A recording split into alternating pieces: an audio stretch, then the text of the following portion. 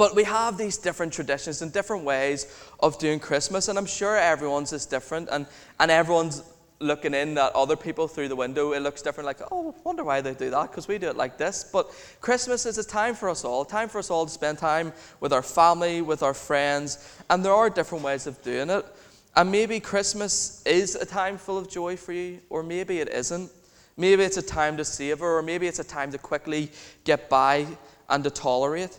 And I don't know what you're going through this Christmas, but there's something that I believe God's spoken to me through the Christmas story that will help us, no matter what we're going through this Christmas, to practically take something on board, whether we're going through the highs or the lows, and we can all learn and take from it this Christmas. So if you have a Bible with you, it'll come up on the screens. Will you read with me in Luke chapter 2, and we're going to read verses 1 to 20. I'll be reading from the NIV this morning. And it says this: In those days, Caesar Augustus issued a decree that a census should be taken of the entire Roman world. This was the first census that took place while Quirinius was governor of Syria. And everyone went to their own town to register. So Joseph also went up from the town of Nazareth in Galilee to Judea to Bethlehem, the town of David, because he belonged to the house of David and the line of David.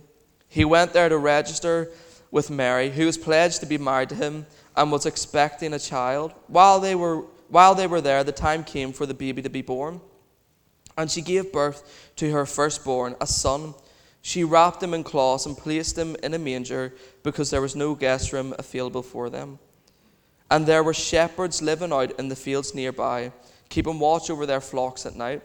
An angel of the Lord appeared to them, and the glory of the Lord shone around them, and they were terrified. But the angel said to them, "Do not be afraid. I bring you good news that will cause great joy for all the people. Today, in the town of David, a Savior has been born to you. He is the Messiah, the Lord. This will be a sign to you. You will find a baby wrapped in cloths and lying in a manger." Suddenly, a great company of heavenly hosts appeared with the angel, praising God and saying, "Glory to God in the highest heaven, and on earth peace to those on whom his favor rests." When the angels had left them and gone into heaven, the shepherds said to one another, "Let's go to Bethlehem and see this thing that has happened, which the Lord has told us about." So they hurried off and found Mary and Joseph and the baby who was lying in the manger. When they had seen him, they spread the word concerning what had been told about this child. And all who heard it were amazed at what the shepherds said to them. But Mary treasured up all these things and pondered them in her heart. The shepherds returned, glorifying and praising God for all the things they had heard and seen, which were just as they had been told. And I really love how Dr. Luke starts this chapter. He starts in the NIV, which we just read. It says, "In those days." If you have the likes of the New King James Version, it might say, it came to pass in those days. And thinking around Christmas, it's very often that we watch a movie or read a book and it'll say "Once Upon a Time," because it's a made-up story that we're about to watch and about to see. But actually, Luke's very intentional with his wording of this. In those days, it's fact. It happened. It happened in those days. And again, he uses the use of names like Caesar Augustus and Quirinius, people, real-life people, historical figures, to prove that this is a fact, that this is real. It also helps us with our timing of the events around this story. In fact, the census that we read about that was declared, Justin Martyr, who wrote in the 2nd century, he recalls that in his own day, which was 200 or so years after the birth of Jesus, it was possible to look up the census taken at the time of Jesus' birth.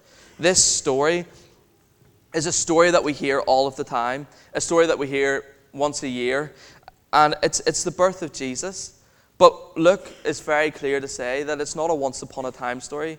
It happened. It happened in those days. It came to pass in those days. Sometimes we can get caught up in the middle of the Christmas mundane, the chaos, for say, of Christmas. We might go to carol services, which we had a lovely one last week, And we hear the same song sang. We watch the same movies over and over again. We read the same books over and over again. You're waiting for Netflix or Prime to finally bring out a new movie, and it's just a remake of something else. And it just gets a bit monotonous and a bit like mundane in the Christmas story. But this story that we read, it's not just any ordinary story. It's miraculous. This story is a miracle. It's more than a story. It's more than just letters in the book.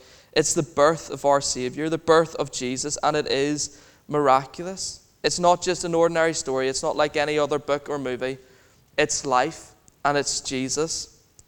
And we've already looked at how Luke opened this very intentionally with his wording.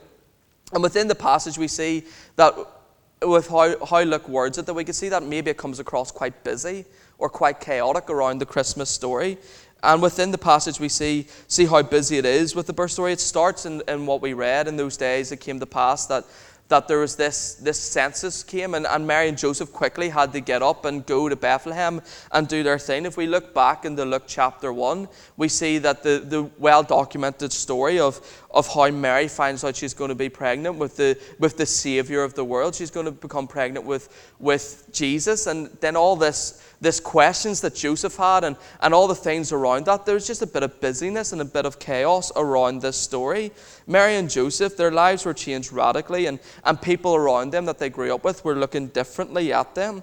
Joseph had all these questions like, what do I do? Am I doing the right thing?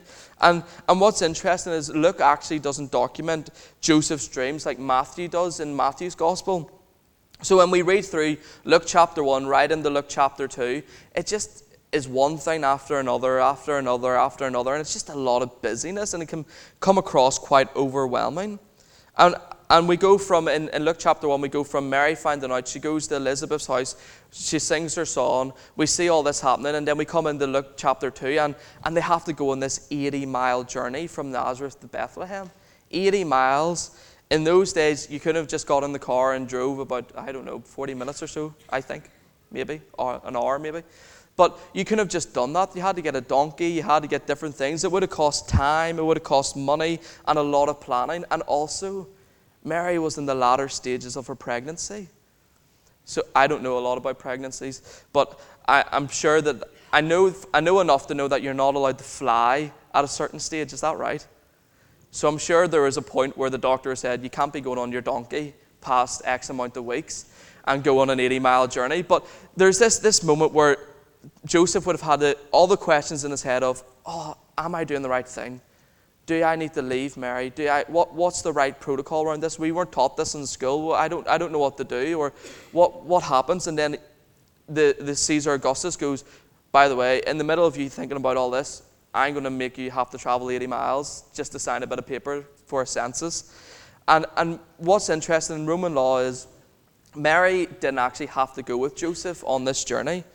According to the law, there's no requirement for her to make this 80-mile journey. But like we said, she's in the latter stages of her pregnancy. So then again, there's more questions, more thoughts, more confusion around this. But it made sense that Mary traveled with Joseph, although there were probably doubts in their minds, like any other human would have, about what to do. And we're painting a picture here, and we're getting the picture painted by Luke that it was a bit busy around the Christmas story. It was a bit messy. This story had risk and it had consequence. There's a lot going on with it. And maybe your 2023 Christmas sounds a bit similar. Maybe your Christmas sounds a bit chaotic. There's noise, there's fear, there's grief, anxiety, and there's just a lot of things happening, and it's a bit overwhelming. But you feel you have to put on a brave face and get on with things. But what's interesting is Mary and Joseph, they had all this chaos, all this busyness, all this stuff. But as soon as they met Jesus, there was still and there was quiet. Jesus brought the stillness and the quiet. And if you feel that your Christmas sounds a bit chaotic like this, it's not why Jesus came to the earth. He didn't come so that you could just put on a brave face and get on with it. He came for you because he loves you, because he loves you. He came to give you hope and a future, to give you life.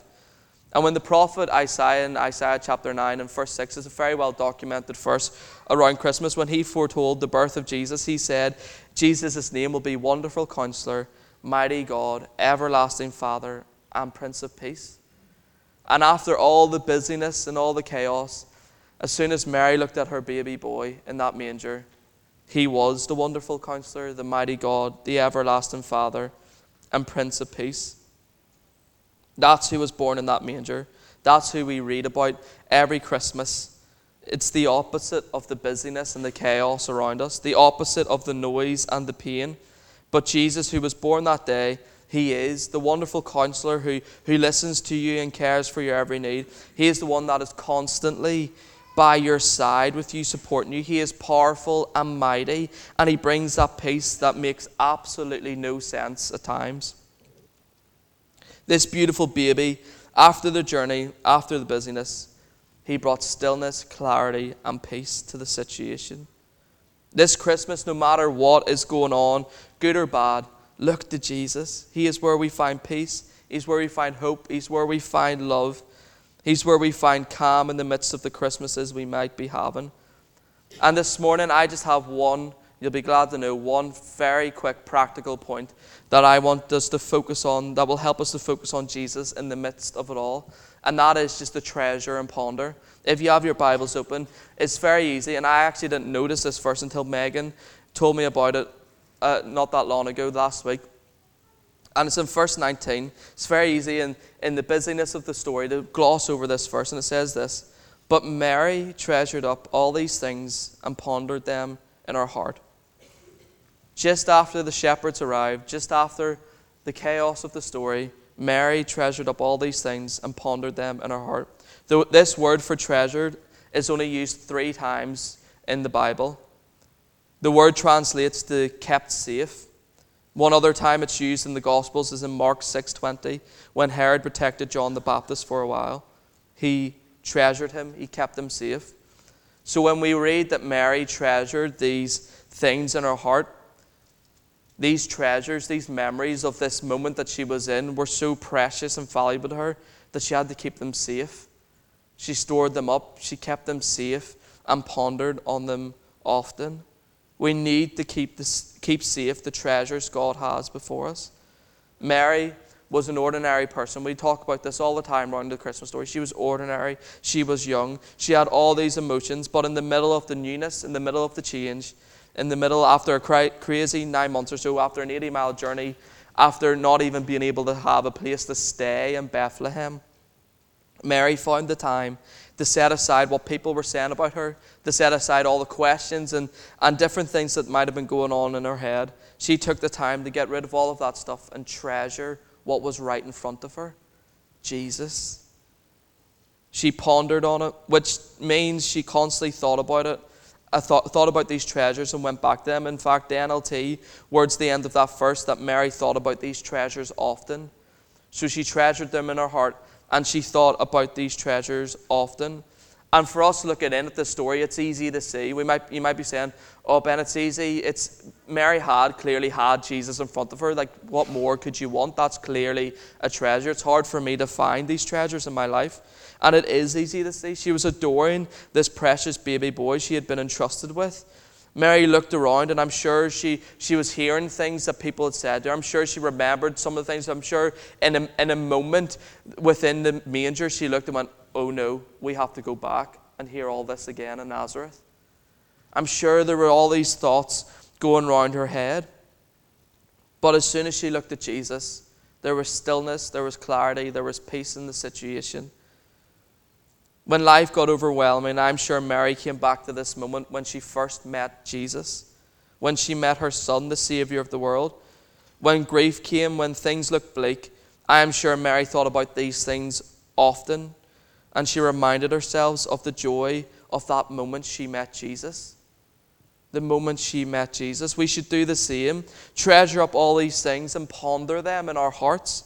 Remind ourselves of the first time we met Jesus. Remind ourselves that He's the one who saved us. He's the one who came to give us eternal life. He is the one who sacrificed Himself on the cross. When was the last time that we reflected on what God has done for us? When was the last time we treasured up the things God has done for us and ponder on them? Treasure and ponder Jesus this Christmas. The baby born in a manger, wrapped in cloths. This baby born to give us hope and life. The wonderful Counselor, mighty God, everlasting Father, and Prince of Peace. This baby born because we need saving. This baby born because he is the only way we could be saved and receive that gift of eternal life. If you know Jesus as your own personal Saviour this morning, he's the treasure. He is the treasure. And if you don't know Jesus this morning, the treasure you're looking for can only be found in him. He is the only treasure that will truly satisfy. Jesus is a treasure. Center him this Christmas, the wonderful Counselor who hears your every need, the one who will give you guidance in every situation, the mighty God, the powerful, mighty one who holds creation in his hands, the everlasting Father, the one who sees the whole of eternity. He is the one we should treasure, the one, the Prince of Peace, the one that brings peace in the least peaceful situations. The prophets say that they should call him Emmanuel. He's God with us. He's here with us now. That's Jesus, and he is the treasure. We need to ponder on these things when things get difficult or overwhelming, on just who this Jesus is. Mary's example in the middle of chaos, in the middle of busyness, noisy manger, she took time to sit quietly, treasure in her hearts, and ponder on who Jesus was and what was happening in front of her. And it's something that we should take with us practically day to day, not just Christmas, not just the end of the year, but this practice of taking time to quietly treasure and ponder on the things of Jesus are things that we should be doing all the time. Treasure Jesus this Christmas and ponder on all he has done for you. For everyone, whether you know him this Christmas, he loves you, he cares for you, and he died for you and is victorious for you. This Jesus, the one born in the manger, he is the treasure. So let's look to him this Christmas.